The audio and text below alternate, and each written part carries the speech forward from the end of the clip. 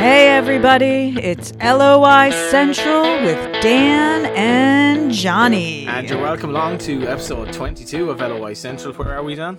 We're in Santry direction. The gourmet food parlour in Santry. We drove by Morton Stadium on the way out, so we were sort of talking about our Morton Stadium memories. Lots of flashbacks there, yeah. This is LOI Central in association with FutureTicketing.ie. On today's show, we have Carl Shepherd checking in, who conveniently lives Northside. We will have our old speaker system back, I think, next week. Onwards and upwards out of Zoom and all of that. We're going to hear as well from Andy Lyons. Sorry, not from Andy Lyons, from Ross Tierney and Dawson Devoy. I'm putting all these young lads in together, I suppose. They spoke ahead of the press conference, ahead of the game against PAOK. We'll also be giving away a pizza with 4-star pizza. And we'll be discussing what was arguably one of the most amazing weeks for Irish football in a long, long time, if not ever. And the third qualifying round, second legs in the UEFA Conference League is all ahead of us. First of all, hello to Carl Shepherd. How are you, Carl? I'm very good, Johnny. Dan, good to see us. You've gotten a new house. You've come here like you've summed that out of Bob the Builder, effectively. You're cleaning away. Yeah, it's covered in paint. Pretty stressed out about the whole thing, but it's giving me a focus. It's good. This is actually quite serious in that you probably were able to get a mortgage because you're not a footballer anymore. Yeah, 100%. I think I went in maybe 3-4 times as a footballer and pretty much laughed out of the place each time. Sometimes I had 2.5-year deals. Other times, obviously, look, you're probably going in with an 18-month contract, but each time you're getting laughed out. And look, I've managed to get one now, thankfully, but it's definitely an area, I suppose, that maybe the PFAI have to do something on and look to get some sort of agreement with banks or look to work with players to find ways of getting the mortgages while they're playing, because it's going to turn players away from playing when they get into, I suppose, their 26, 27s, that they're going to start looking at, maybe I'm going to have to leave football earlier because I can't get a mortgage. It's a big talking point within the league. I mean, you speak to sort of older players. Like, tell me about those discussions that you have, because I've gone through mortgage approval and it's an arduous paperwork process, but obviously if I can imagine your work situation invited questions, like how did it actually go? Yeah, not too well. Yeah. Yeah, they tend to initially entertain it, and then as you get into the nitty gritties of, okay, well, what are you going to do after football? Have you done this for 6 months already now? Are you guaranteed an extra, let's say, coaching role after you're playing? And you can get notes from clubs saying, yes, this guy definitely looks like he'll be gone as a coach, but ultimately it's not worth the paper it's wrote on for them. They will just say to you straight out, like, no, we can't entertain this. And again, I know there's some players who have been lucky enough to get I suppose, mortgages with League of Ireland contracts, but I'd say that's under 1%. It's pretty stark, I mean, I know the reason you're retired now. We can talk a bit about that, but I know you had sort of physical reasons that your body was at you. But did this always weigh in your mind as well too? Like maybe you could have tried to play on, but then this instability in your personal life would have still have remained, if you know what I mean. Yeah, so I was living with my girlfriend and the little one as well, so it's definitely something that's not on the back of your mind, at the forefront of your mind for a long time, saying, right, we've tried to go in for a mortgage, it's dropping because of me and because I'm a footballer. So it was maybe a 5-10% reason of why I would have called it a day, but again, for me it was more so the injuries. If I could have went on for another year, I would have, even with the downside of not getting your mortgage. Are you missing it? I don't really, like, again, a lot of players will come in and they'll say, I miss the day-to-day, the banter with the lads. I was never really one for giant banter with the lads in the dressing room. I more so missed, I suppose, the aggression that comes with football. I suppose my missus probably thinks I'm too nice now at the minute.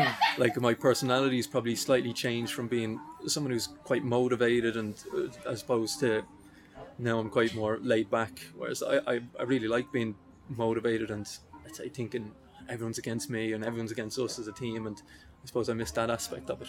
Let's see why you were sitting at the Cork then, right? Yeah, me and John Caulfield. Yeah. But like it is.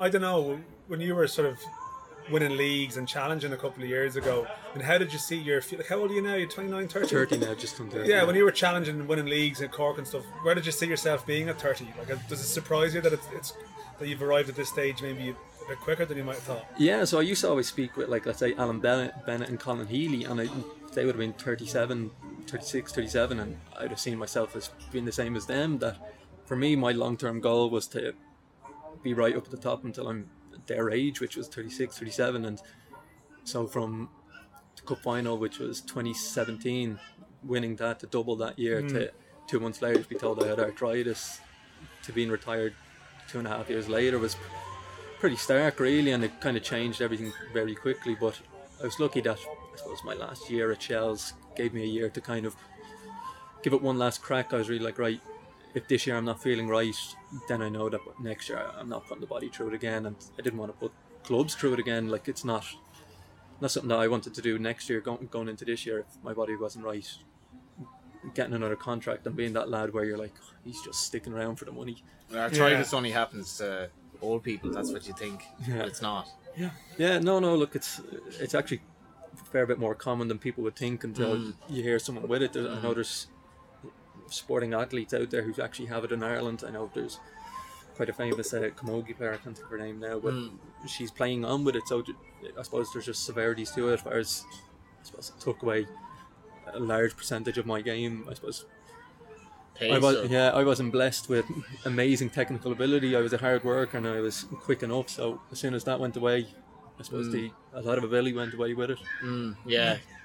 So sort of, it is. So that last year with Shells, I mean, the fact that you were not playing for a couple of months for a large part of the season with the shutdown and stuff, like, did that give you time to sort of realise what a life without football could be as well too? Because I think that was a break for a lot of people, and even at a lower level, I think even junior football level and stuff, a lot of people got out of the habit of, they suddenly saw a life that they hadn't known. Yeah. Was that your experience in some ways? If anything, it was, I did the opposite. I had that time there, would you believe, the Thursday before lockdown, so we were obviously meant to play on the Friday, Thursday before, I went in to take a shot in training and my knee collapsed and pretty much buckled on me, and it gave me a severe bout of tendonitis in the knee, and with my arthritis it attacks tendons, so I was blessed in a sense that it gave me a few months to try and get it right, but that was the injury that basically stopped it for me, because a tendon injury in football, look, they're slow to come back to, but when you have the condition that I did, I knew that it was just going to be ongoing. And during that whole lockdown, I was able to, I suppose, I got a gym into the house. I made sure that I had everything that I could give it one last crack, but for me it just wasn't to be. Right. Yeah. Oh, so was it just those last games on the pitch? You knew yourself?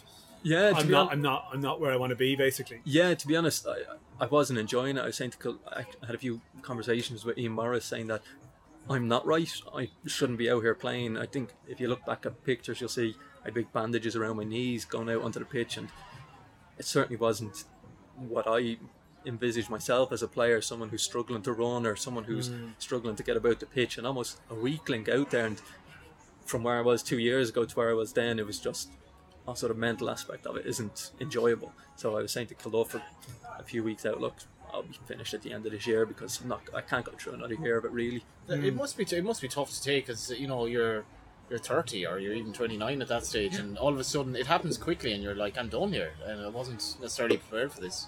Yeah, it's look, I was blessed in a way that I had a job with Shelburne that year, that if it came to me a year earlier, I would have been really stuck, and I would have been looking around going, what do I actually do now? So I was blessed that in Shelburne were part-time and that I was able to get a role, I suppose, in the job I'm in now and play football at the time, that it wasn't as big as a shock. But I suppose when I look back at it from 3 years before that, winning a cup final, winning the double, and then being retired now, it's certainly a big change, but it's one that I'm actually kind of enjoying now. My body's feeling good at the moment, so I'll start to think about possibly even just kicking ball amateur. Yeah, so you were telling us, you're coaching a bit with Portmarnock, and what's your day job, just to clarify for people? Yeah, so I work in a company called Kuko Coffee, who basically provide coffee machines for offices, so I suppose I'm able to have the feet up in that aspect, that I'm not torturing the body, and I'm obviously coaching my Portmarnock senior team now, so it's good. I'm obviously looking to, I suppose, stay in the game in that aspect. Yeah, so you might, will we see you again in the League of Ireland in some capacity in the future, potentially, either underage or something like that? Is it something that interests you, the coaching side of things? Yeah, so I suppose when I spoke about that determination and the drive, it was the bit that I actually missed from football. It's certainly there when it's with my coaching, so I'd be lying if I said I would settle for being an underage League of Ireland coach. Okay.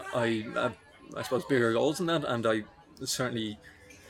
I've put in a bit of work already. I've done some with Avondale, and I've done it now with Portmarnock at 2 stints. So I've done a bit of coaching so far now, and something that I really like. So I definitely have goals for. You're talking about, I said underage as a stepping stone. I wasn't suggesting that was your future. Haven't lost your confidence anyway. No. JC came from Avondale as well, of course. Yeah, he did. Yeah, so that's I'll get some tips from JC on how to do it. Just like I'll be a different style. Yeah, well, it's all well and good, like saying, okay, my style will be this. Like, do you go into this thinking, I will be a good manager because A, B, and C makes me individual or makes me unique? Because there are a million other managers out there.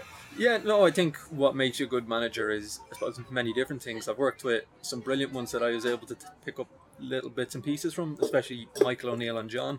If you can get Michael's attention to detail and John's determination, motivation, you'll have some manager. Now, I'm not saying I'll be some manager, but what I'm saying is that I was lucky enough that I was able to work with some great managers, some great coaches, and I've tried to just pick up little bits from them. But also, I'm my own guy. I'm a very determined person, so it certainly won't be through my lack of effort anyway. If anything, will be down to, I suppose, my lack of quality as a coach if I don't make it in the end. Do you know what was mad, Dan? I was watching Galway United Dundalk under 14s from the highlights the other day, and the first 2 goals were given away by playing the ball out from the back. One lad tried to do this kind of scoop pass from the edge of the penalty area, and the Galway United under 14s manager is from Spain.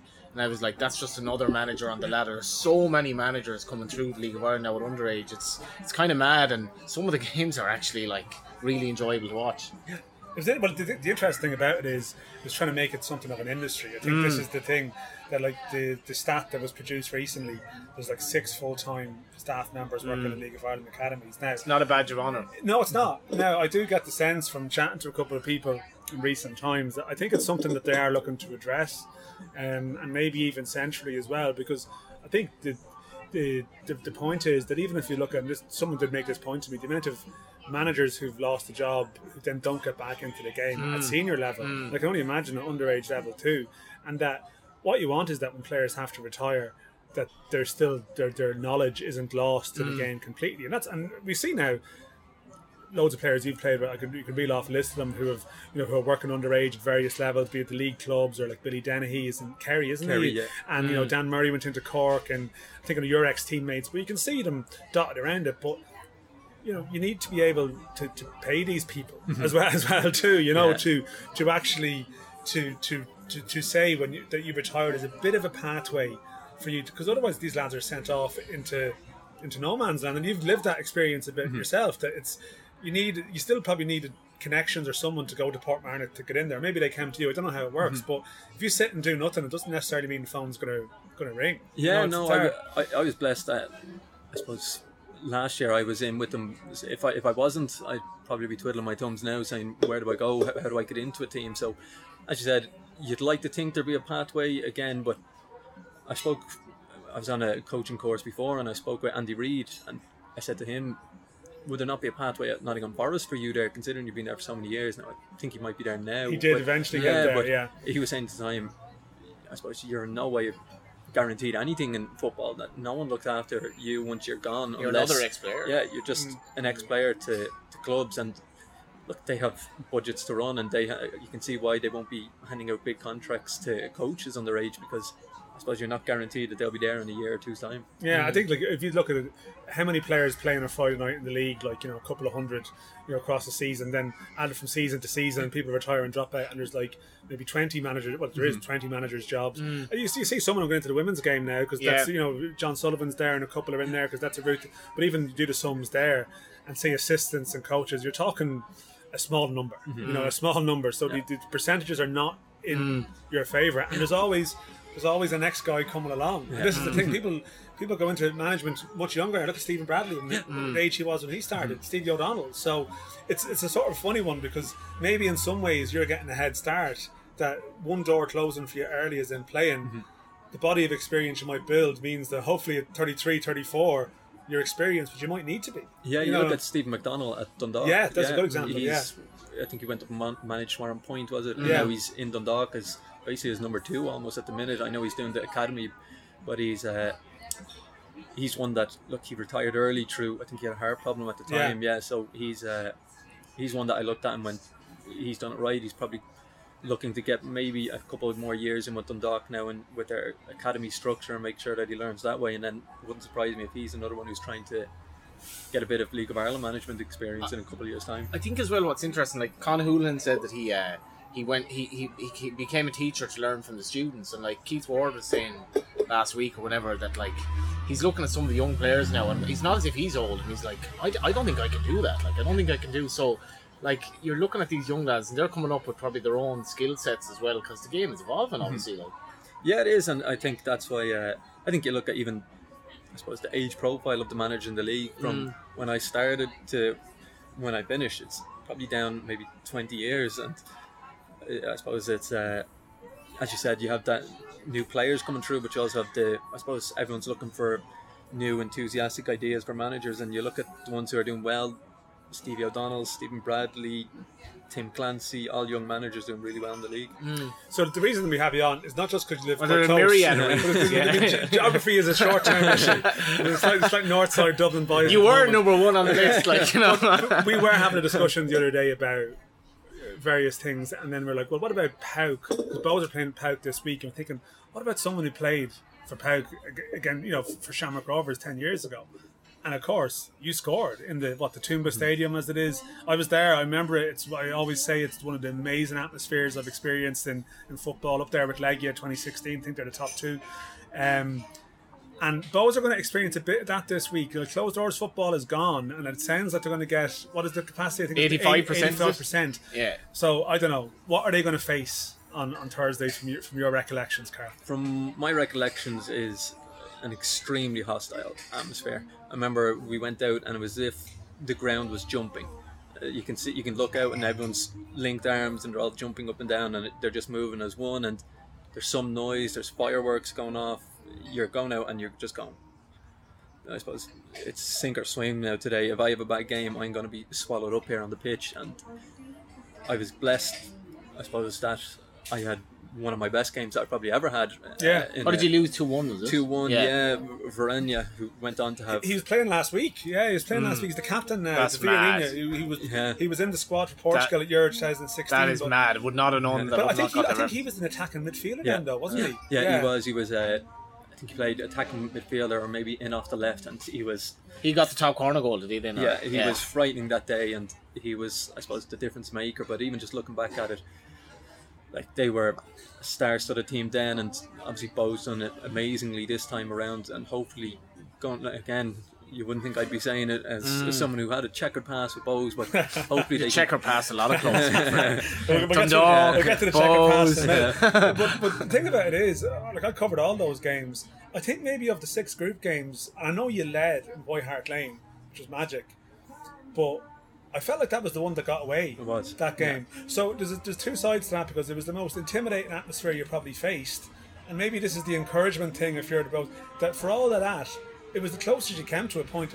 You possibly could have got a point, because there was a couple of late chances, if you might recall, dead balls thrown into the box and stuff like that. Yeah, that was the best game we had. It was by far the best game we had. Again, look, when you go into, I suppose, these big cauldrons, these big games, it's not what you're used to, so you gotta love it. Yeah, you do. You love it. You raise your game by, I'd say, 10% easily, just by the motivation, the determination you're going in, and as well the stress and nerves. They can either drain you or they can lift you up to, I suppose, higher highs than you're used to. And you look at, I always look at people who make their debuts, their first 5 games, they're normally playing really, really well, and you might see a lull then after that. So it's because, I suppose, all these added stress can obviously build you up, and you're going out and playing beyond what you're usually capable of. So for me, I'd be quite enthusiastic that Bows can go over there and definitely put in a very good performance. I'd be fairly confident of that. How the result works out after that is, I suppose, beyond me to guess, but I would just say that I definitely fancy them to go over there and put it up to them. Can you use that hostile crowd to your advantage? Because with the hostility comes expectation, and they'll be expected to beat this Irish club. You know the attitude that will be there. That I presume in that game, once you have a couple of good moments, that doubt, that hostility almost goes onto the backs of their players in a sort of a way. Yeah, it does. And when you bring that up, it straight away just puts Serbia in my mind when we went out to Belgrade that time, and going out again. Places hopping, and you're going, this is crazy. How are we going to play against these? Ground's going to kill us if we go 1-0 up here. So they obviously went 1-0 up, and then Pat Sullivan scores, and then next thing it's this place gone a bit quiet, and then next thing as the game goes on and we're getting chances, it's not gone quiet. They're just abusing their players. So again, if Bows go out there and start well, you can guarantee that place will go a little bit quieter, and then it will go actually probably louder with them abusing their own players, because again, they're so hostile. They're not going to take losing to basically a part-time team lightly over there. They're going to let their players know. That's the thing as well, Dan, isn't it? That it's like losing isn't really an option for these lads. Like, they should be beating Bows. It's worth a lot of money to them, obviously, and it's like it's just not an option that they lose to Bows. I know it's not. I mean, like I still have the Greek media are still on looking for daily updates about this game. They're sort of I know we're not sure what the story is. It might be will Bows have 1 or 2 absentees. We're still waiting to find out what the situation is, but they're very engaged by the whole thing. And this is the thing, like, this is their life. Like, this is possibly the thing that we're envious of. Like, we'd love to have that sort of industry here, but we spoke about this the first leg last week, so we're not going to go over it again. But like, I sort of still there's a tendency to think, but they're just going to lose because you assume this is the League of Ireland club going where they should, but. The more I think about it, if Bows are at full strength, I think, like, I always think even going behind isn't a disaster in these type of games. Because I think a lot of the great Irish results over the years, they've actually conceded. Because that Sullivan goal in Belgrade that you mentioned, that was just the biggest momentum switch I've ever almost witnessed in a game. And there's other games in recent memories where teams have been behind that it hasn't actually counted against them, because it's almost like there's a sense of complacency that slots in. Then you have that moment, and you just feel the energy of the ground. Look at Vitesse Dundalk, Vitesse Dundalk last week. Battered in the first half. There's lots of examples like that where I'm trying to think. I know Dundalk were chasing the game against Batty in 2016, but there's other games in recent memory where the Irish team in the comeback isn't actually their enemy. And Bows have a kind of a shot to nothing at this stage because they've done so well in the group. They know they're not expected to win, but I think they're just full of confidence. I mean, looking at the way they played in last week, but if we get on to the Vitesse and Dundalk game, McElhenney, like, I mean, Dan, you've said a million times, everything about this looked amazing because it was in a good stadium. The first goal, which, I mean, his last header was probably the cup final, maybe. Only other header, I think. His only other header. Thanks for bringing Yeah. That was unintentional throwing by Johnny. I don't know, the second goal, and I suppose if you played with McElhenney or you trained with him, it's probably not that much of a surprise. But that's what the League of Ireland can be. Like, see, and I was saying this as well, you've McElhenney and Graham Burke, just to name 2 players, who are really, really good to watch, and they've made their career in the League of Ireland, and they're not going anywhere, like, and that's what you get week to week. And again, it's not even just playing or training with him, it's playing against Patrick now that you know that he can do that. I was in no way surprised when I seen the goal that he scored. I was going, what a goal it was, that's brilliant. I wish I could score that goal, but it's Patrick, you know he's going to do that because he's got maybe over 10 goals that are almost fairly similar to that. Yeah, and you talk about the quality in the League of Ireland. The quality's been, I suppose, there for many years. You look at the players that have always been in the league, there's always been good quality. If anything, it's only getting better with the young lads that are coming through because they've been coached to play the right way. So the quality is always there. I suppose for me, it's just about everything else that's around the quality of football that's on the pitch. Yeah, because you were tweeting a bit about this last week. Did you have a previous Twitter account? You've had a Twitter revert or something? I did, yeah. I was I got an awful lot of abuse from Bows, and then no. I was actually just spending so much time on Facebook, Instagram, Twitter that I was like, right, I need to come away from these. Like I was just spending far too much time on them, and I was thinking, right, this is time that I could probably start putting towards something else. So thankfully, now that I'm working remotely, I'm looking for things to do. So you're back. Listen, back on Twitter. Johnny did the same thing. He just tweets off our account now, the podcast account now. He's basically made a. Sometimes I can't remember who's tweeting anymore. He's like a guy who's like giving up drinking, but goes back to the same pub with a fake moustache on. Anyone listening, seeing I come from tweets far LOI away. Central They are all Johnny Ward, just to be clear. They are all Johnny Ward. I get what you're saying, But though, the point you were making, of course, last week was about the issue of coverage and about exposure. Because 10 years ago, when you got to the group stages with Rovers, like, I think a lot of us thought, well, maybe this will represent a breakthrough. Maybe this will be the start of something. And as much as like you went back over, and we know the end of Stevens went, we know the players will always have their own ambitions to go. But I think we felt maybe this will be some kind of turning point. 2016 the dog was exactly the same. We thought, okay, didn't happen 2011, but okay, the money wasn't as good then or whatever. It'll be the turning point. And yet we're still in 2021. The best set of results since 2016. And Cork won a couple of games as well too. It must be said in Europe that year as well. And yet, like, we're still in the same zone, aren't we? We're still in the same place. And I think you're a bit frustrated by that. Yeah, so again, I keep on hearing people say, what a great week for Irish football. And for me, I couldn't disagree anymore. It's a great week for each club. Yeah. It's a great week for them for the revenue side of it. But again, in Irish football, nothing really has changed, bar maybe a new set of toilets here and there in each ground. So when I look at it, I could go through each ground from when I started to when I finished, and I would say 85 to 95% of them is probably fairly similar, bar a lick of paint. So it's extremely disappointing. If anything, the TV coverage has actually got worse. We used to have Setanta doing it. Now you just have RTE, and obviously you have the streaming service, which is good to have. But again, you have to pay for the streaming service, so you're not going to get the floating fans, as John Caulfield used to call them, the floating fans who will come in when things are going well. You want to be able to, I suppose, get them fans in regularly and transfer them into, I suppose, your core group of supporters. If you can do that from going up from your 2,000s up to your 5,000 regularly, that's when I suppose we can start to look at bringing the league on. But for me, until there's, I suppose, more done, even on the marketing aspect of it, you look at, let's say, the state that rugby was in, what was that, 10, 15 years ago to where it is now. You look at like, even the League of Ireland players, no one is seen as an icon to kids growing up.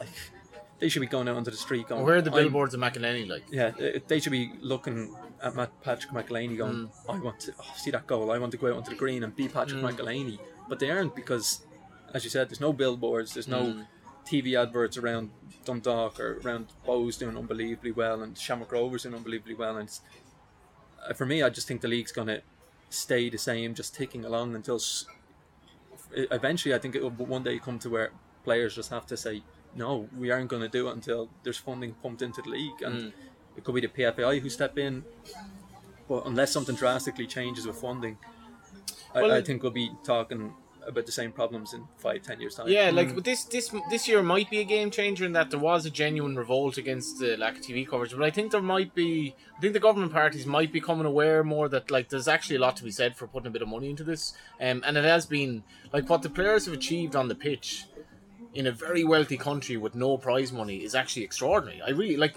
we shouldn't exaggerate how much, or overemphasize how much Bows are punched above their weight to be beating PAOK, and deservedly beating PAOK, like, and Dundalk getting 2 goals in Vitesse Arnhem. This is extraordinary stuff, and I don't know, hasn't been done to any real money from within. But you know what, I know we have to labour the point, but I even hate and it's something we have to lionise, is like the Bows are part-time, but even that whole, it almost creates that sort of that inferiority in the eyes. You know what I mean? It's like there's this story of look at them, they're part-time, which to me, I'm looking at it going, well, then that's not good enough. Imagine, and I know a lot of the Bows lads actually aren't working outside the game, but still, like, they are, the club technically is part-time. Like, it almost makes you want to scream and think, well, imagine what could be done if, like, one hand wasn't tied behind their back. Like, that should be the discussion that the last week. But I do agree with you, like, these fleeting glimpses of European performances show that there's potential there, but it's a bit like the Olympic stuff at the moment. Like, everyone's big into it and then next week, but the Premier League starts back the weekend. Like, everyone goes into our usual viewing habits, and how do we snap out of it? Like, I do think there's a view. You will probably just mean, and I don't know if you ever experienced this yourself, that people out there just may not realise that League of Ireland players are that good. Like, I do think people don't actually grasp 100%. that. You saw it earlier the year when it was classified as elite and Intercounty wasn't classified as elite. There are people in the parts of the country who genuinely think that, like, Patrick McElhenney is no different to some lad playing down the road who could have been a contender. Yeah, that is something that does exist, isn't it? Yeah, 100%. Like, people will, I guarantee you people all over Ireland will be thinking like that League of Ireland, that's brutal, and they're looking back on maybe a game they went to in the late 90s and it was a hoofing match where the ball was spent in the air for long periods. But if you go to a game, look at the goals that are scored, look at the way the football is played now, I'd say almost every team bar maybe one or two play the right way. They get the ball down and it's far more entertaining than what it was when I joined, and I think it's only going to get better and better.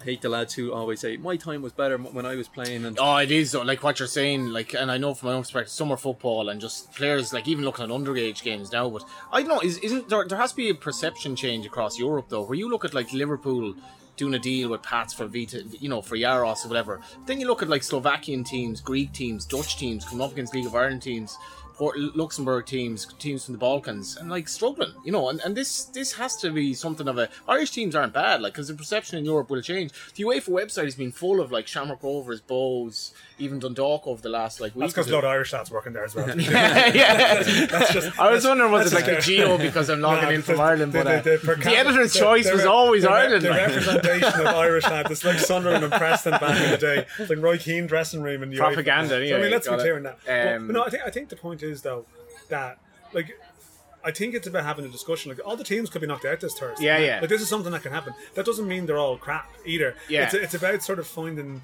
that middle ground. That to me, that's why the discussion about this run has to be okay. This shows that there's potential. There was potential that was still there in 2011. It was let slip. That was there in 2016. It was let slip, and it was all based around like individual clubs. Like in 2016, you had that stuff from the FA about we are creating the atmosphere for this run. They had nothing to do with it. That was all to do with Stephen Kenny and his work in his dressing room and what they'd done. It was nothing to do with like a change of policy from above. I think now maybe you could say that the league becoming younger and the change of style might be contributing to something that's happening. I think like players from the 2000s will say that the league isn't as good now as it was then, and I can see that argument, but I think that the playing style changing now means you can translate to Europe easier. I don't know. 100%. I think that's. I think the fact that like years ago our clubs used to go to Europe and they had to think about how they would play. You'd be 4-5-1 and be. I saw some mad formations and tactics being employed, whereas now you don't put Dawson Devoy and play him off the right and tell him to sort of face goal for most of the game. That just. It wouldn't suit them. I wonder, is that something that you noticed, the change in style across the time? Yeah, 100%. Like, I even look at my first year at Cork. We went out to was it Iceland and lost out there. I can't remember. That was after I'd come back from Pats were playing Inchicore and I watched it in Tavies and they were down to 10 men. It was terrible result. We were K.R. Reykjavik.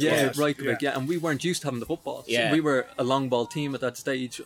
John will hate me for saying it, but the first year we can say it now. The first year we were a long ball. My first year with them anyway, we were a long ball team, and when they went down to 10 and we had more of the ball, we actually didn't know what to do. So we kept going long, and they just kept countering us, and we ended up losing a game against a team that were not a good side, and they were down to 10 men. So you look at, let's say, if Bows, Rovers or Dundalk were put into that situation now, well, they'd keep the ball, they'd wear them down, and they'd wait for the moment. And that's the way that I suppose it's gone since then. Even my last few years at Cork, the team was starting to get the ball down and play better football then. So the league has definitely come on, for me, leaps and bounds anyway, even in terms of visually watching each match. I think it's a lot better to watch now. I've seen that for years. Like I every League of Ireland game I go to, pretty much I do enjoy it now. And so another couple of things that just when Shamrock Rovers played Milan last year, they took short kickouts even though Milan pressed high, and I was like, this is actually amazingly brave because like it is risky. But Rovers came up against an Albanian team, Tueta, last week, who literally parked the bus. Like I've never seen a League of Ireland. It was like a role reversal. It was a complete role reversal, and I think you wrote in your match report they'd more or less run out of ideas, which they kind of had. Then you have a 17-year-old kid come on after brilliant skill by Danny Mandrew, wearing them down, as you said. They wore them down. I really think Rovers will go through now. I thought they're by far the better team anyway, but that goal and a young kid coming through, 17, Dawson Devoy. Pats even had an 18-year-old, Melvin Lambert, obviously, who was on loan but scoring against Dundalk. And the funny thing which should be mentioned about the weekend was Bows followed this by going to Waterford and losing. Rovers were all out to beat Longford, and Dundalk were hammered at home to Pats. So the European teams, and I know it's a bit of a hangover but there is a bit of depth to the league which probably people haven't given it credit for. Like Pats would do well in Europe, I think, would do reasonably well. Sligo should have done a lot better in Europe Europe, and Dundalk are 7th in the league at the moment. So there's a bit of depth to the league, I think. Yeah, there definitely is. I think when you, again, I draw back on my own experience, there is always a lull around that European game, and the only thing you are thinking about is we've that big one next week. And a lot of times Pat Sullivan used to actually joke when I was at Shamrock Rovers with him, saying like, out here in Belfield for Fs, and go on about it and going, I hate these games. And he'd be in some way right, because it's so hard to motivate yourself in them games, going from the big crowd to sell out. When they say you should be professional, but Bows, it wasn't a major surprise that they bombed against Watford. Like, they're in the RSC. So how do you come from the high that they're experiencing in those games? This is the whole point. Like, Long was very, like, you could tell he was pissed off after the game. They've done this twice now against Longford. They couldn't beat them at home, and then Watford. But, like, it's a natural human thing, I guess. he made 6-8 changes as well. Like, Yeah. that reflects it. I think players know. Like the Dundalk last year managed their whole campaign around Europe, and the league games were all. See, Bows mightn't get into Europe next season, though. Do you know what I mean? It's not set in stone. Like, so it's kind of mad. Like, well, that's the costly thing about it. But I don't know. Like, in terms of the players in the league at the moment that excite you, if I said to you, you know, you can go and watch them at the weekend, or who are the players that you would look at and say, yeah, they've got a good chance. I wish you didn't ask me this, because again, more abuse for you on Twitter. No, most of them are playing for Bows at the minute. Yeah, I know. Look, I really like Ross Tierney. I think he's a bag full of energy. Dawson DeVoy, beautiful player. Both of whom we'll be hearing from shortly. Yeah, like both of them are very good players, and one that's slightly gone under the radar this year, I think, is Andy Lyons. I think if he fills out a slight bit, Bows will do well to hang on to him. He's a smashing player. Well, on that, does he have a better chance as a right back than they have in their positions in terms of the next stage if he gets there? I don't know about Dawson. I think Dawson will more than likely have interest, if not now, very soon. He definitely does. Yeah. If not now, very soon. But I do think Ross will find it tougher than Andy does, just in the sense that as a right back, if you bomb on up and down the line, are athletic and can defend, you're ticking a lot of boxes for clubs all across England, and especially with, I suppose, how Brexit has changed the ruling, and the Irish players gone over are probably a lot more likely to go over now. Yeah. Is Devoy not better suited to going somewhere other than England, though? For example, Andy Lyons has actually spoken about this. 100% he said, this is an option. You've seen a couple of players go to non-British clubs. I just don't think we should necessarily, like, because it's a different playing style as well. Dawson Devoy could definitely play in continental Europe, for argument's sake. Yeah, he could, because he's so comfortable on the ball, and you look at his range of passing and his dribbling. You don't normally get that in a league, let's say League 2, League 1 player, that they can dribble past players in midfield. It's normally hard tackling and are technically good, but again, it's not the dribbling so much. And you look at, let's say, Graham Burke, when he went over, he struggled because, again, it was a lot more physical, and Preston don't really play that style of football at that time. So they played 4-5-1. He was never going to work with. But like you see, clubs like MK Dons now are possession obsessed. So I think there's a danger of also labelling. Oh yeah, absolutely. No, absolutely. Like the standard of the championship is extremely high. Like, and that's another issue. It's not a comfortable transition necessarily. Like. No. Again, look, the championship that is. Like, there's League 1 clubs who are very, very good teams, and I don't think too many well, a good few would get in, but into the top League 1 teams, they're well-run outfits. Look at the resources. Yeah, they've they'll be throwing a lot of money behind going up into the championship. So I'm certainly not saying it's a mugs league or it's a hoofing league, what people would have foreseen maybe 10, 15 years ago. But there's certainly that, I suppose that, let's say, the disciplined League 1, League 2 player that is what you'd probably see in most League 1, League 2 midfields, which is that hard, say, sitting midfielder who's going to make sure that the games, I suppose, his team aren't being softly beaten and stuff, whereas Dawson Devoy isn't that. He's completely different centre midfield. He's going to dribble past you. He's going to look to try and obviously play them switches of play, and he's a player who, look, I'd love to see go to the right. If he does go, I'd love to see him obviously stay for at least this year and maybe 6 months next year, just so he can make sure that when he goes over, he's going into a first team and not going over to maybe bide his time and look to break in. It's, for me, go when you're ready, and when you're ready to play first team. So I was speaking to Stephen Rice about him, your old teammate last week. You would have coached him at DDSL under 14 team with Nathan Collins and Jason Knight and Dawson Devoy. So and I think ability wise there's no concerns. I think he was just a later developer in some of them. But what have you met of Rovers, your old club, and where they're going at the moment? I mean, speculation even. I think Stephen Bradley was certainly on a long list for MK, or a shorter version of a long list for the MK Dons job. I'm not sure what's going to happen with that. But what have you made of them? Yeah, each week I'm looking at them thinking, okay, now they've turned the corner. They're going to turn the corner. And they're just not kicking on from where I thought they would. Like, you try and replace Aaron McAniff and Jack Byrne, it's very, very tough. It's like, you look at our Cork City team, imploded when you took away Sean Maguire, imploded when you took away Kieran Sadlier. So I know how tough it is to replace, I suppose, that X factor in your team.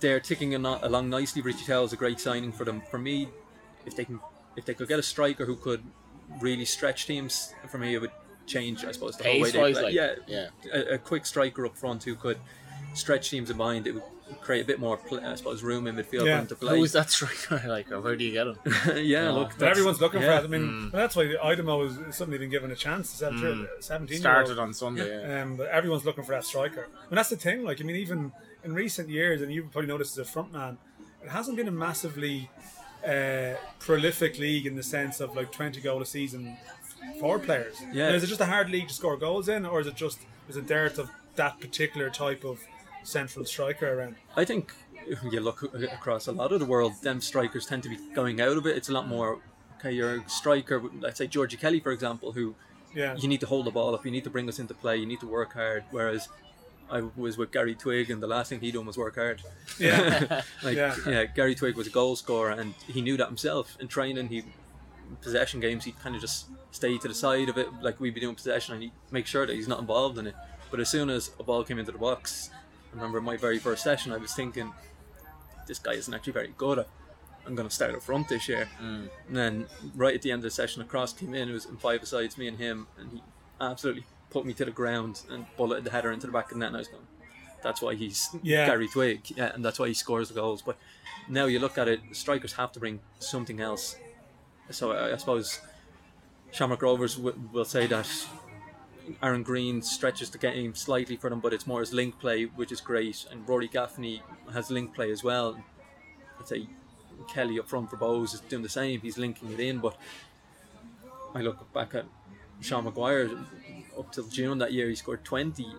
You look at Richie Towell, the previous seasons he had scored, what was it, maybe they got 25, 26 across the season. So we're probably not like far off teams having no strikers, like, you know, where you play a system of 4-6 or something, and you Bobby Benson basically played as a false nine or a central striker for Pats away against because Rovers. Like the Berbatov type player, and I'm speculating here, but with all the data and all that, like, you can't get away with it anymore, presumably if you're not working. So the number 10, who said to us last year, number 10 is the hardest working player in the game now at times, like, which is a bit mad. Yeah, it is. And again, number 10 is the hardest position. I was put in for one game for Shells and I never wanted to do it again. It's and you had arthritis as well. Jesus, it was not a nice day, but it was look, the game's completely changed. Them, as you said, I suppose leisure players who stroll around are gone from the game, and a player that I really like in the league at the minute is Matty Smith. I think Rovers wouldn't be far off. I suppose wouldn't go too far wrong if they looked at the weekend. If they looked at him, I think he has pace, he works his socks off, and he stretches teams, he runs in behind, and he's, I suppose, direct. He's a player that I really like at the moment. What did you enjoy the whole fuss around Dundalk and McElhenney and the pre-contract agreement? I think you were on Twitter about that as well, actually. That was I had a nice little chuckle at that. People in glass houses.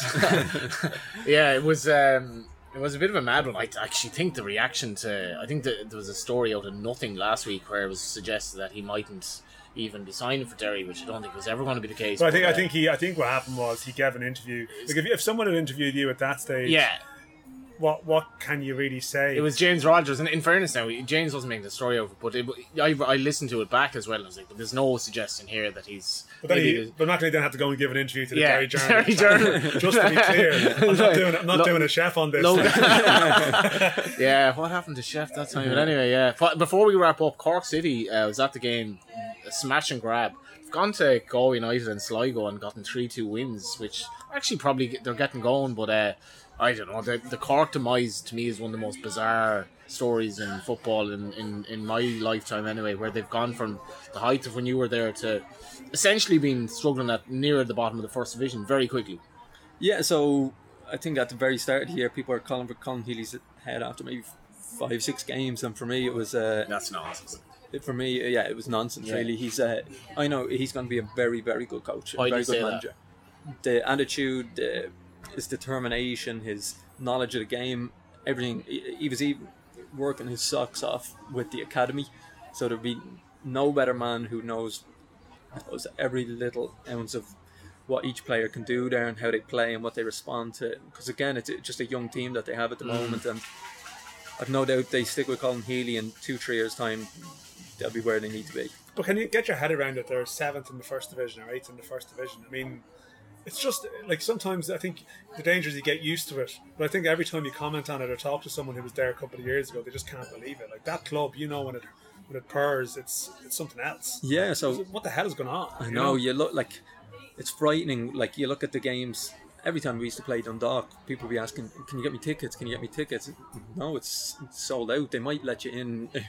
You might come in as an extra float in, but again, it's sold out. They and from where they were them days to where we are now, double winners to what were they, second bottom in the first division a while ago. So And it's not like Blackburn will say win the league and that's like Black Swan. This is Cork City. It's a big city. It's a big club. There's no reason this should have happened. yeah, and again, they still had big fans coming in. Like for the year that everything that supposedly went wrong with, I suppose the average gate was probably maybe 4,000, and a lot of people would have snapped your hands off in the League of Ireland at that, maybe 3,500-4,000. So They budgeted for more. Budgeted for more, they had, But did you even get an uncomfortable feeling that year then? That things weren't maybe going. yeah, that year was. It's post Sean Maguire, but what else happened? No, look, I think Sean Maguire obviously left, and a huge gap was there. John tried to.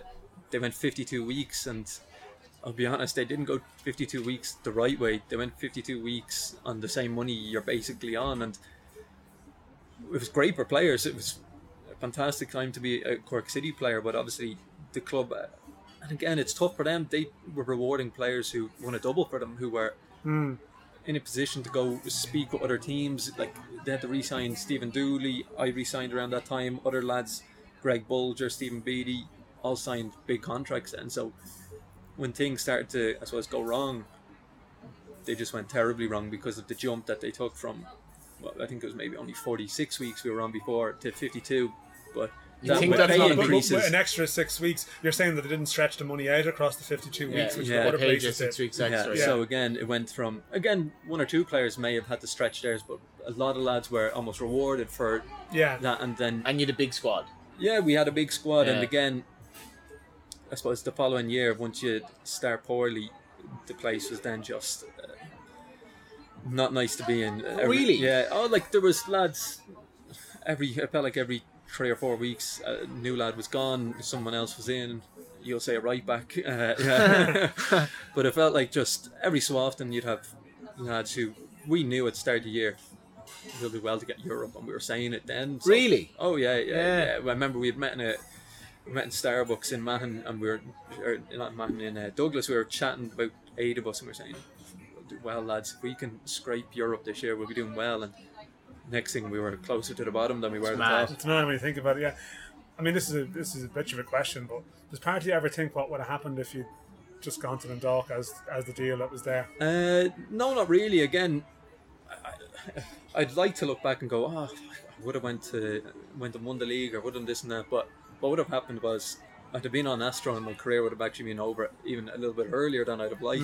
And What about the pitch last No, but Sunday? sorry, that finished the point, yeah. yeah, so again, I would have went to Dundalk, and it's still a hard arthritis, so I'd have been finished a little bit earlier, because anytime I went on Astro, the back was 10 times worse. I'm so- really interested in that. Like how people don't maybe see that. Like that,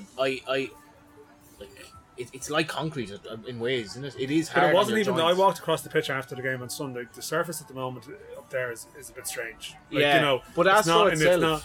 Astro in Yeah. general, I know, but Yeah. the surface up there at the moment is. Yeah, is it's all particularly pellets bad. and whatever. Yeah. But like, okay, we're beside the point. But like, you've amazing football. The first half, Dundalk and Pats was almost as good as I've seen in the League of Ireland. But like, there were great moments that were completely spoiled by the erratic nature of the pitch. But I don't think people like Astro is kind of a fad now. Like, I don't like it. I don't think it's natural. Yeah, no, look, you look at it, you can get some brilliant Astros. You really can. And you look at, I think in Iceland, they have, a lot of them have almost perfect 4G pitches now. And if it's done correct, Derry's is actually very good. But it does regress. Yeah, it does. Yeah. And it needs, I suppose, maintenance every year or two, that you'd need to almost rip it up and put a new one back down, or at least, I suppose, look after it. But the big thing for me, obviously, with Dundalk is, yes, their pitch has been poor for years. You look at the stadium, some of the goals that, let's say, Patrick McElhaney has scored, I think of his run and his chip against Sligo. If that's in the stadium like it was in Vitesse, you're going, look at this, look what the League of Ireland has to show. But it's in Dundalk, where there's no stand behind the goal, and it's, again, it's just harping back onto that. I suppose that if we have better facilities, we'll get more people in, and I suppose that's for Dundalk to answer to. They had the money to go and do it. Someone is drilling in the background as if to say, I feel your pain on that point, but there was great chatting to you. There was no work. There is. There's a lot more stuff, but we'll have you on again anyway when you're on the next. I mean, you're north side. Dan, you have to start coming to my gap now. I'm not sure about that. Passing the Morton Stadium, a lot of old memories. Shamrock Rovers have come a long way since then, anyway, and so have you, obviously, since we've seen you last. Morton is Liam Buck is Sporting Fingal, is it? Yeah. I have a good little story before we finish. Right, so just before I signed with Shamrock Rovers, the year we obviously went and got into Europe, and what a year it was. I met Liam Buckley about 3 days before I signed with Shamrock Rovers, and brought me into Alsa, showing us the training ground, talking me around, going, look, Carl, this is our plans for the stadium. We're going to go with this. We're going to do this, and this. I can sign you. I'll offer you more than Shamrock Rovers are. And I was like, went home to my dad. Dad, you won't believe it. Sporting Fingal are having me more money here. Will I go and sign them? He said, no, look, Rovers are the champions. Go and sign with them. It'll be better to sign with them. And the next day, I think it was 2 days later, Sporting Fingal went bust. There's a sliding door moment whenever there was one.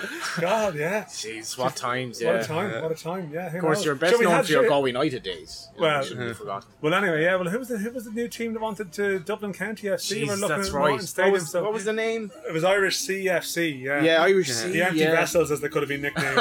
But anyway, we'll get back to that. It's great to have you on, Carl, and we're going to hear before we move on to the next slot, from Johnny's discussion earlier this week with Ross Tierney and Dawson Devine. Ross, just the levels against PAOK, I suppose it was a step up from the Doodle and Starnan game, and maybe a step up from, I suppose, the average League of Ireland game. How did you personally find that level of combat? Yeah, I personally found it okay, really. It's just an 11. They maybe have more quality than we're probably used to, but we know we have a lot of quality in our squad, and we know we have a lot more to come. But personally, I felt it was just unbelievable to play in front of fans again. Obviously, the Bohs fans are unbelievable, and we're just happy to play in front of them. I'm happy to play against tough opposition and quality opposition. And did that performance that you had, we'll say, against them, did that suggest to you that I can play at this level and I can maybe play at a higher level down the line? Yeah, I'm happy where I'm playing now at Bohs, and it's obviously a high level at Bohs, but obviously European games are another step up in quality when you understand that, and maybe we need to step up our percentages more in our games. But no, I know that I know my own strengths, and I have confidence in my own game, and I know how far I can go. What are your strengths? I'll keep them to myself. And just in relation to, I suppose, the last week, we saw teenagers scoring for Pats and Shamrock Rovers. Jamie Mullins coming through as well. What have you made of the standard of the young players coming through in the League of Ireland? A lot of them homegrown as well. Yeah, well, maybe some people outside of Ireland look down on Irish football, but we have a lot of quality young and old lads in the League of Ireland and at youth level. But yeah, obviously a lot of young lads in our squad. I think we've won the youngest squads in the league, if not the youngest squad in the league. But obviously Jamie's coming through. He's still a young boy, still learning the game, as we all are. I'm learning my game as well. But no, we've still a lot of quality in Ireland, and I think the Irish game has gone the right direction.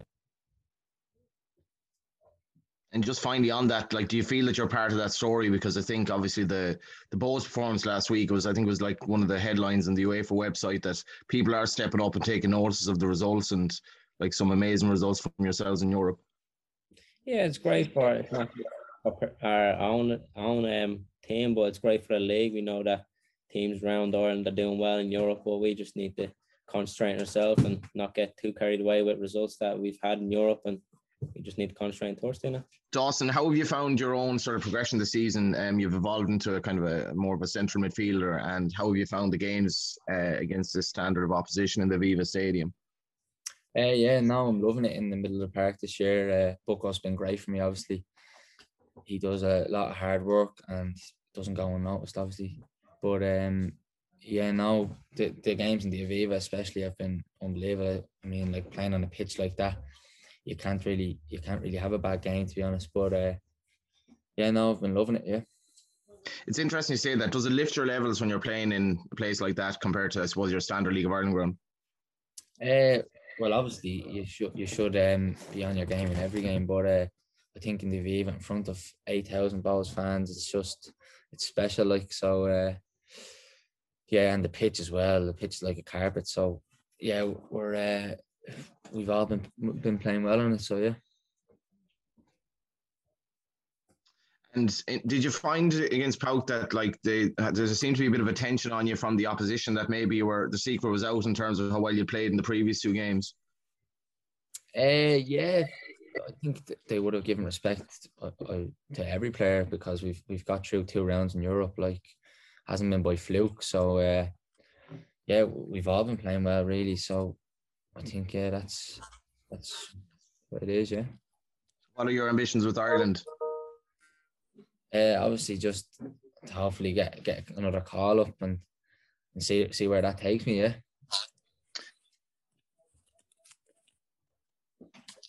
And just finally, I think it was Gary Rogers sort of half said that Jamie Mullins could be sort of a young Dawson Devoy. What have you made of him, and what are his qualities going forward?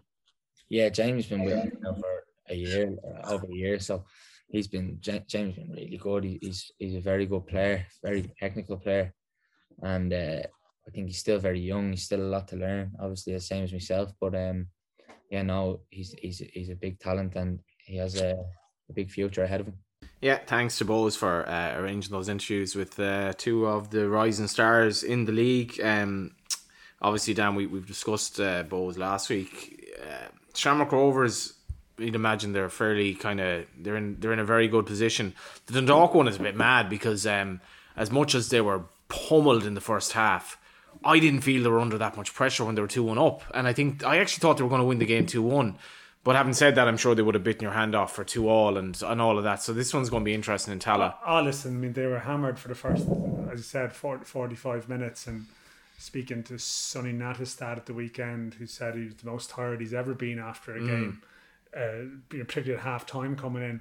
And the feeling is that Vitesse are one of the most attacking teams I think they've ever faced. Yeah. And their style was their centre half of the back three was bombing into midfield. That was actually, he got caught for the lead up to the McElhenney goal. But just they were full on attack, but they're a young side. Like, Vitesse are a development club. They had a relationship with Chelsea. They have a lot of players on loan. Like Mason Mount was there a couple of years back, and they always have young players there who are passing through. At the start of the season, it's a new cycle, and it feels like there was a vulnerability there in terms of experience, that once they conceded, they lost their confidence. And really, yeah, I mean, I spoke about Dundalk and Levadia being so clinical. And I mean, to quibble with a League of Ireland team drawn away to an Eredivisie team is madness. Like, in any context, it's a great result for a team to draw 2-2 away to the club to come fourth in Holland. I think what sickened Dundalk is that I think they've been really good at against Levadia. Like, they were just they were just so clinical, and they drove it home.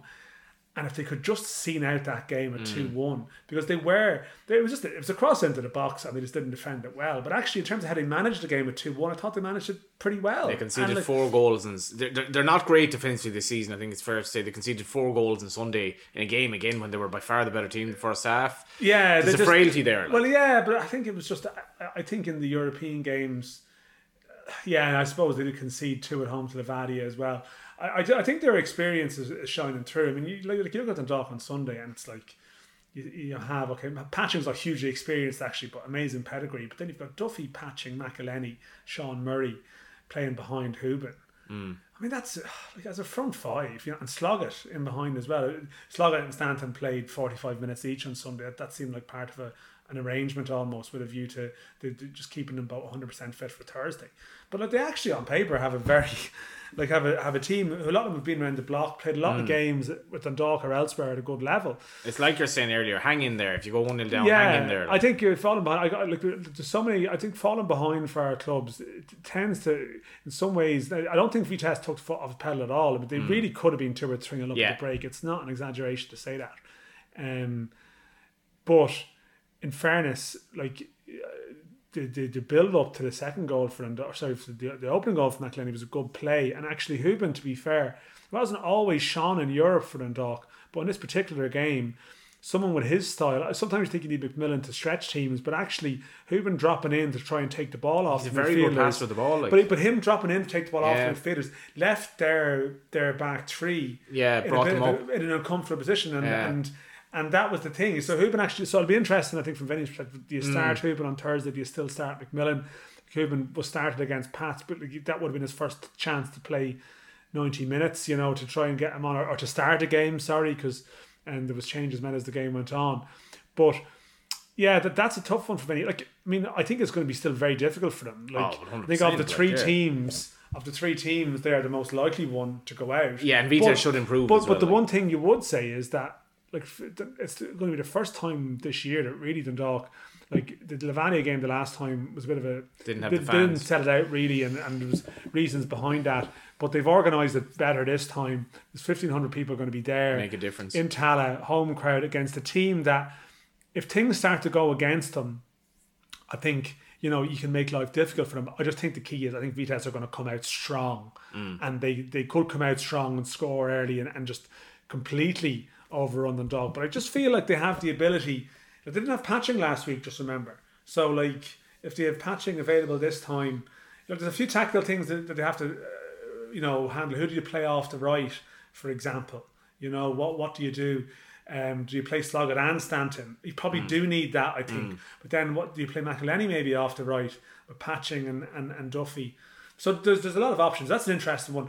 Bowes, Kieran Kelly wasn't in the squad against Waterford at the weekend, so we're waiting to find out if is he going to be involved against Pauk. He's been in Colossus as well. So he's been so good. So hopefully all is all right there. But if he wasn't there, it'd be a massive loss. Not just in terms of defensive Colossus. I think even his distribution, stepping out from the back, is important for them. Pauk finished the game very strongly in Dublin as well. Their subs. I mean, they've sold Solace, one of their subs, to Norwich, but Bizazwar come on, had a real impact. And listen, you'd expect that they are going to be a lot sharper. But it's like we talked about with Shep, you can turn the noise into an advantage. But again, it feels like both Dundalk and Bowes, if you said to me that both of them would be 0-0 after half an hour of both of their games, you'd be happy out. You'd be really, really happy. Bowes have scored in all their away games in Europe, I think, under Keith Long against good opposition in Fervor. I can see them creating chances. They have the ability. I didn't think they were great defensively. They have the ability. Tierney actually, as I said, he's a bit to learn, I think, and physically, it's demanding for him, but he just has a very natural style that he just finds space. So that's at 6 o'clock, and then Rovers are tight at 7. Massive goal for them. I thought last week as that game went on, I was thinking if this finishes 0-0, you're going over to Albania next week in the mid-30s. You just never know what could happen over there. All you need is one, a referee that's swayed by home advantage or whatever. Just things go against you. But now they have a lead. I'd be really confident. Should manage the game. Through. 0-0, I was starting to think this is typical. We're getting carried away and thinking, well, actually, Rovers, they're the one who should get to the groups, and they're the one that it doesn't happen for. But I mean, the fact that they're scoring late goals in Europe, like they score late goals against Longford, I mean, that's encouraging for them. As I said to you, Longford are kind of an old gill when it comes to these Rovers games. Yeah. I mean, my mate Julian texted me, well, it's 6 minutes injury time, you know what's going to happen here. And because I'd watched the Pats Dundalk game, and I was kind of had the football 24 on the background, and inevitably the noise came that there was a goal, and felt very sorry, but it was a brilliant header from Liam Scales. It just keeps happening in that Longford game. It was actually Rory Higgins was at the game, and somebody shouted up to me, Rovers last minute against Longford. I assumed he was referencing the previous games, or have they scored? Because I remember I was watching the previous game here, the delivery driver knocked on the door 95th minutes. Well, you're safe enough to go and get the delivery at 95, and then I come back in and they're celebrating. Was a Rory Gaffney that time or something in Longford? Yeah, it's sort of It is amazing. Like I know there is something in it, of course, that Rovers wear down teams who will try to run the clock and waste time. 6 minutes, a But controversial 6 minutes. But to happen as well. against the same team three times yeah. is just something that it's not you don't want to be seeing Rovers again if you're Longford, but you will, and you probably will lose to them. Here's a mad one now. Are Drogheda in danger of slightly getting drawn into it because they're wobbling? Finn Harps beat Sligo, and Watford are clearly on the Finn Harps reserve beating list. Sligo with Joey and Doe commentary, that was enjoyable. I Yeah. saw a lot of football over the weekend actually. I saw a good bit of that game. I saw all of the Waterford Bows match, and it's funny, there've been mixed reviews of Waterford in terms of had they been maybe fortunate to pick up some of their recent results, but I thought they were okay. Notwithstanding the fact they were playing against a weakened Bows side, but I didn't think. I thought they were decent enough, and the new signings that are coming in, you just remember that some of them are only playing like this is only the second, third, fourth game. So you'd imagine their levels will improve. Phoenix Patterson scored at the weekend. There's 2 juniors in the league now. I mean, this is just confusing. But the junior at Waterford looks to be a good addition as well. And they've got Greg Halford coming on off the bench, like, you know, 6'5", 6'6", making us all feel old. Former Roy Keane, Roy Keane turning 50. Yeah. Former great anecdote about him with Desi Baker in one of the papers today, where Schmeichel was calling him Irish. Hey, Irish, give me get me tea and toast, and Keane just told him where to go. I think it was the cleanest boots, actually. I think he also asked him for tea and toast. Schmeichel said, "Oh, he did." Right. Sorry, he what's said, your name? Can Desi, I see my face? Yeah, in I these? always hated Schmeichel. I thought he was an absolute dick, and I hated Man United, but I particularly hated him. And Keane comes out great in that, but he is 50. Which makes us feel a little bit old. I met Schmeichel at the World Cup in Russia with maybe he's mellowed a bit. A good friend, Kevin Kilban. Yeah. For some reason, it was a sort of a strange night that I went to meet. Kilban.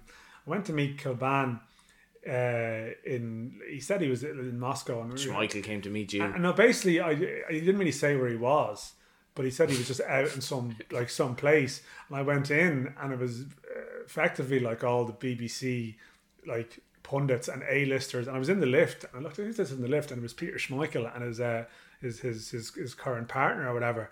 I sort of realised it was a very exclusive place. I felt completely out of place. It was absolutely, what was he like? Disgraceful. I mean, pleasant. Chatting. His other half very, very friendly as well. There's all these characters at the table, like, you know, Jermaine Jenis and Rio Ferdinand and Danny Murphy. I didn't really have much to offer to general discussion. I just sort of reminds me of completely out of place.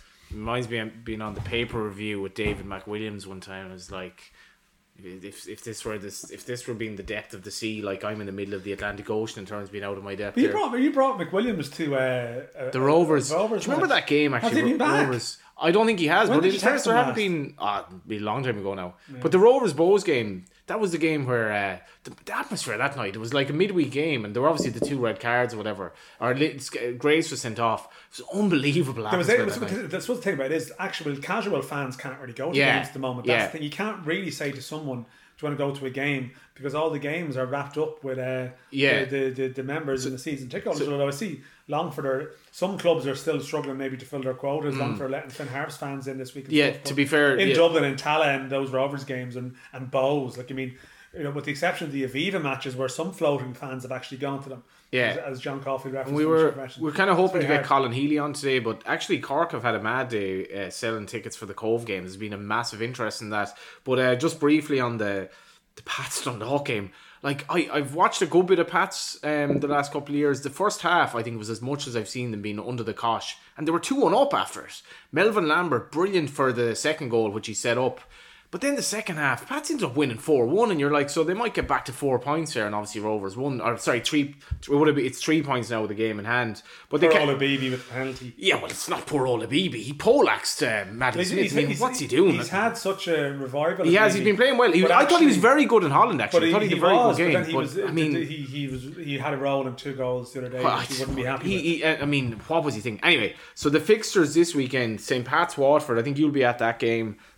Seeing Watford maybe in the first time, while Longford, Finn Harps. Again, if Longford have any flicker of hope, they probably need to win this game. Drogheda, Shamrock Rovers Sunday, and these are the Derry, Dundalk, Bows, Sligo. Sligo really having a poor run of form, but Bows league form is striking. Now I watched the game against Harps. Like, did a lot of opportunities to kind of, you know, go 1-0 up, and then they gave away a sloppy goal, and didn't do a lot after that. All hands on deck at the end. Unbelievable save at the end from the Harps keeper.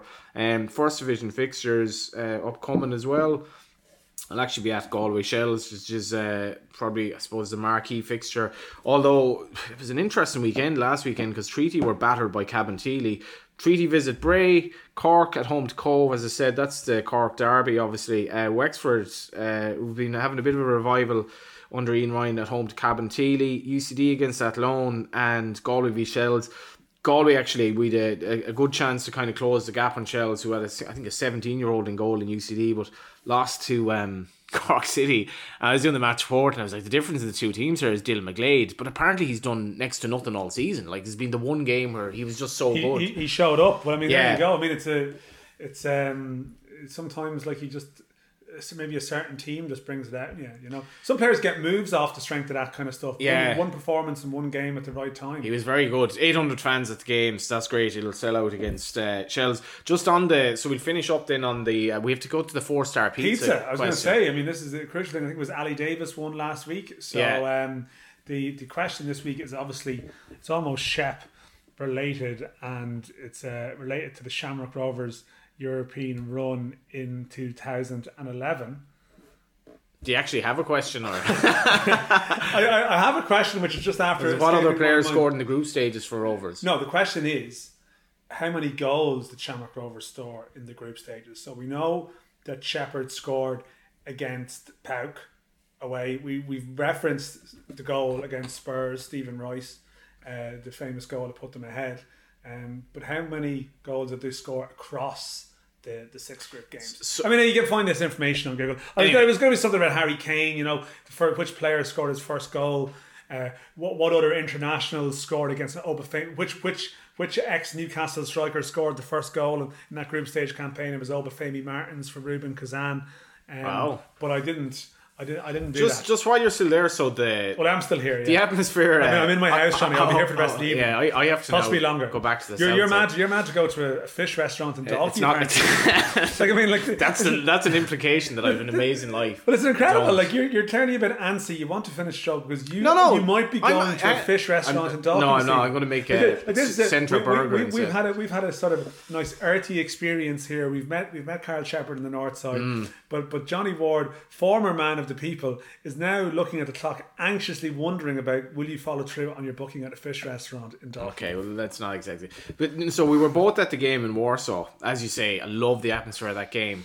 But I wanted to go to a PAOK game since I saw them against Shamrock Rovers that time, and I was like Dawson Devoy was on about looking up the YouTube videos. I've been doing that for like years because PAOK fans are off the charts. So it'll be a lot of crack for Bows. It will be, and I mean it will be a great life experience for them. And as I said, like, I mean, it's a massive game for PAOK, and it can just go both ways. And I think it's important to stress, like, you see, you said earlier at the start of the show about it being one of the greatest weeks for Irish football. Now, I disagree because they were all first legs, but that's true. Yeah. But like it was exhilarating. Like I was buzzing off the whole thing, and it's great. But like you have that sort of wariness in you that look, it's very, very likely that the Dock and Bows won't go through, and it's possible that all three could go out. It doesn't make the last week any less worthy. It's all about sort of having the most constructive discussion around it. But it would be thrilling if we could be sitting here or wherever we are next week, looking forward to multiple, like Shamrock Rovers, multiple times. General places. We'll do it. General places. No, I think there's an onus there now though with how well they've done and a lot of the young players coming through that there's a good time to have this discussion with Brexit. And I do think the TV debate, just looking online, I think that went a bit beyond League of Ireland circles. I think people were reading about that. The websites that I read, the TV debates, there were a lot of hits for them. So I think that has energised people. Well, yeah, like I've certainly heard some suggestions on the grapevine that I think at official levels, as in beyond the FAI and like the relationship between the government and football in Ireland is going to be very important to what happens. I think like. Well, have you seen any of Chris Andrews' press releases? I mean, well, they're in opposition. Well, they're the biggest party in Ireland at the moment. They're in opposition. Chris Andrews, I mean, he just sounds like a Bose. Anyway, sorry. Well, Chris Andrews, like, I mean, didn't he used to be in Fianna Fáiles and Sinn Féin? He is. He'd be perfect, like, League of Ireland. perfect account. Like, Danny Mandel it's like the League of probably Ireland version of like the guys who played for all four Dublin. Like Stephen Donnelly's the League of Ireland man at heart. He went from the Social Democrats to Fianna Fáiles. It's like a League of Ireland Pat style Fenlon transfer. can hold hands with him, and like the question mark of how many people have been in four different. Now, who's the four PRO for Dublin Sinn clubs? Féin? Anyway, Yeah, Luke O'Meara, I believe. But I mean, it just goes to show, like, jumping between party allegiance. I'm not even sure what my point was. So you think in government circles? I think it has been noted. I think that sometimes things happen at the right time, and I just think that when there's a broader debate at the moment about structures and academies and what is going on, and the fact that it was a 17-year-old kid scoring the winner for Rovers, it's what I was sort of alluding to earlier. 2011, nothing happened. 2016, nothing happened. And in many respects, people involved with clubs knew that was only a Dundalk story, not a league story. But I think that 2021, it might be more of a league story. It's 3 clubs as well last week. No, it's not just one. It's not just one club doing a thing. But like, I do get the sense that it might be well timed. Without getting too carried away, I just wouldn't be surprised if it proved helpful in terms of discussions that are ongoing at the moment around realising that the league is pretty important and you may need to invest in it. And I think it could be. The timing has been pretty good. It is. So it'd be great if I really expect Sharon Groves to go through, and I wouldn't be amazed if one of the other two did. Maybe Bose. But like, let's just hope at least one of them go through. But like, I did a piece on betting shops last week, and it was put to me that in some betting shops, horse racing accounts for roughly 10 to 15% of the bets placed. Right, so that's an indication of like the money that goes to horse racing, and this has been made a point that's been made before. There's a lot of money betting other stuff that could go to football and stuff like that. Government money can go to fund, academies in theory, and I think you might be onto something there. I think it's something that that issue. There's a benefit from it, though. Do you know, like, so that issue that's been raised? I think the betting tax issue. I think that's going to become relevant again. Dan, that was episode 22, I think. Do we need a prediction off you? How many teams go through? One? Being pragmatic. My gut feeling is that it's one, but I don't want to be negative because none would be a bit of a. I didn't think Bose would beat Pauk last week. I didn't think Dundalk would draw away to Vitesse. I thought they'd lose. So I'm happy to keep being pleasantly surprised.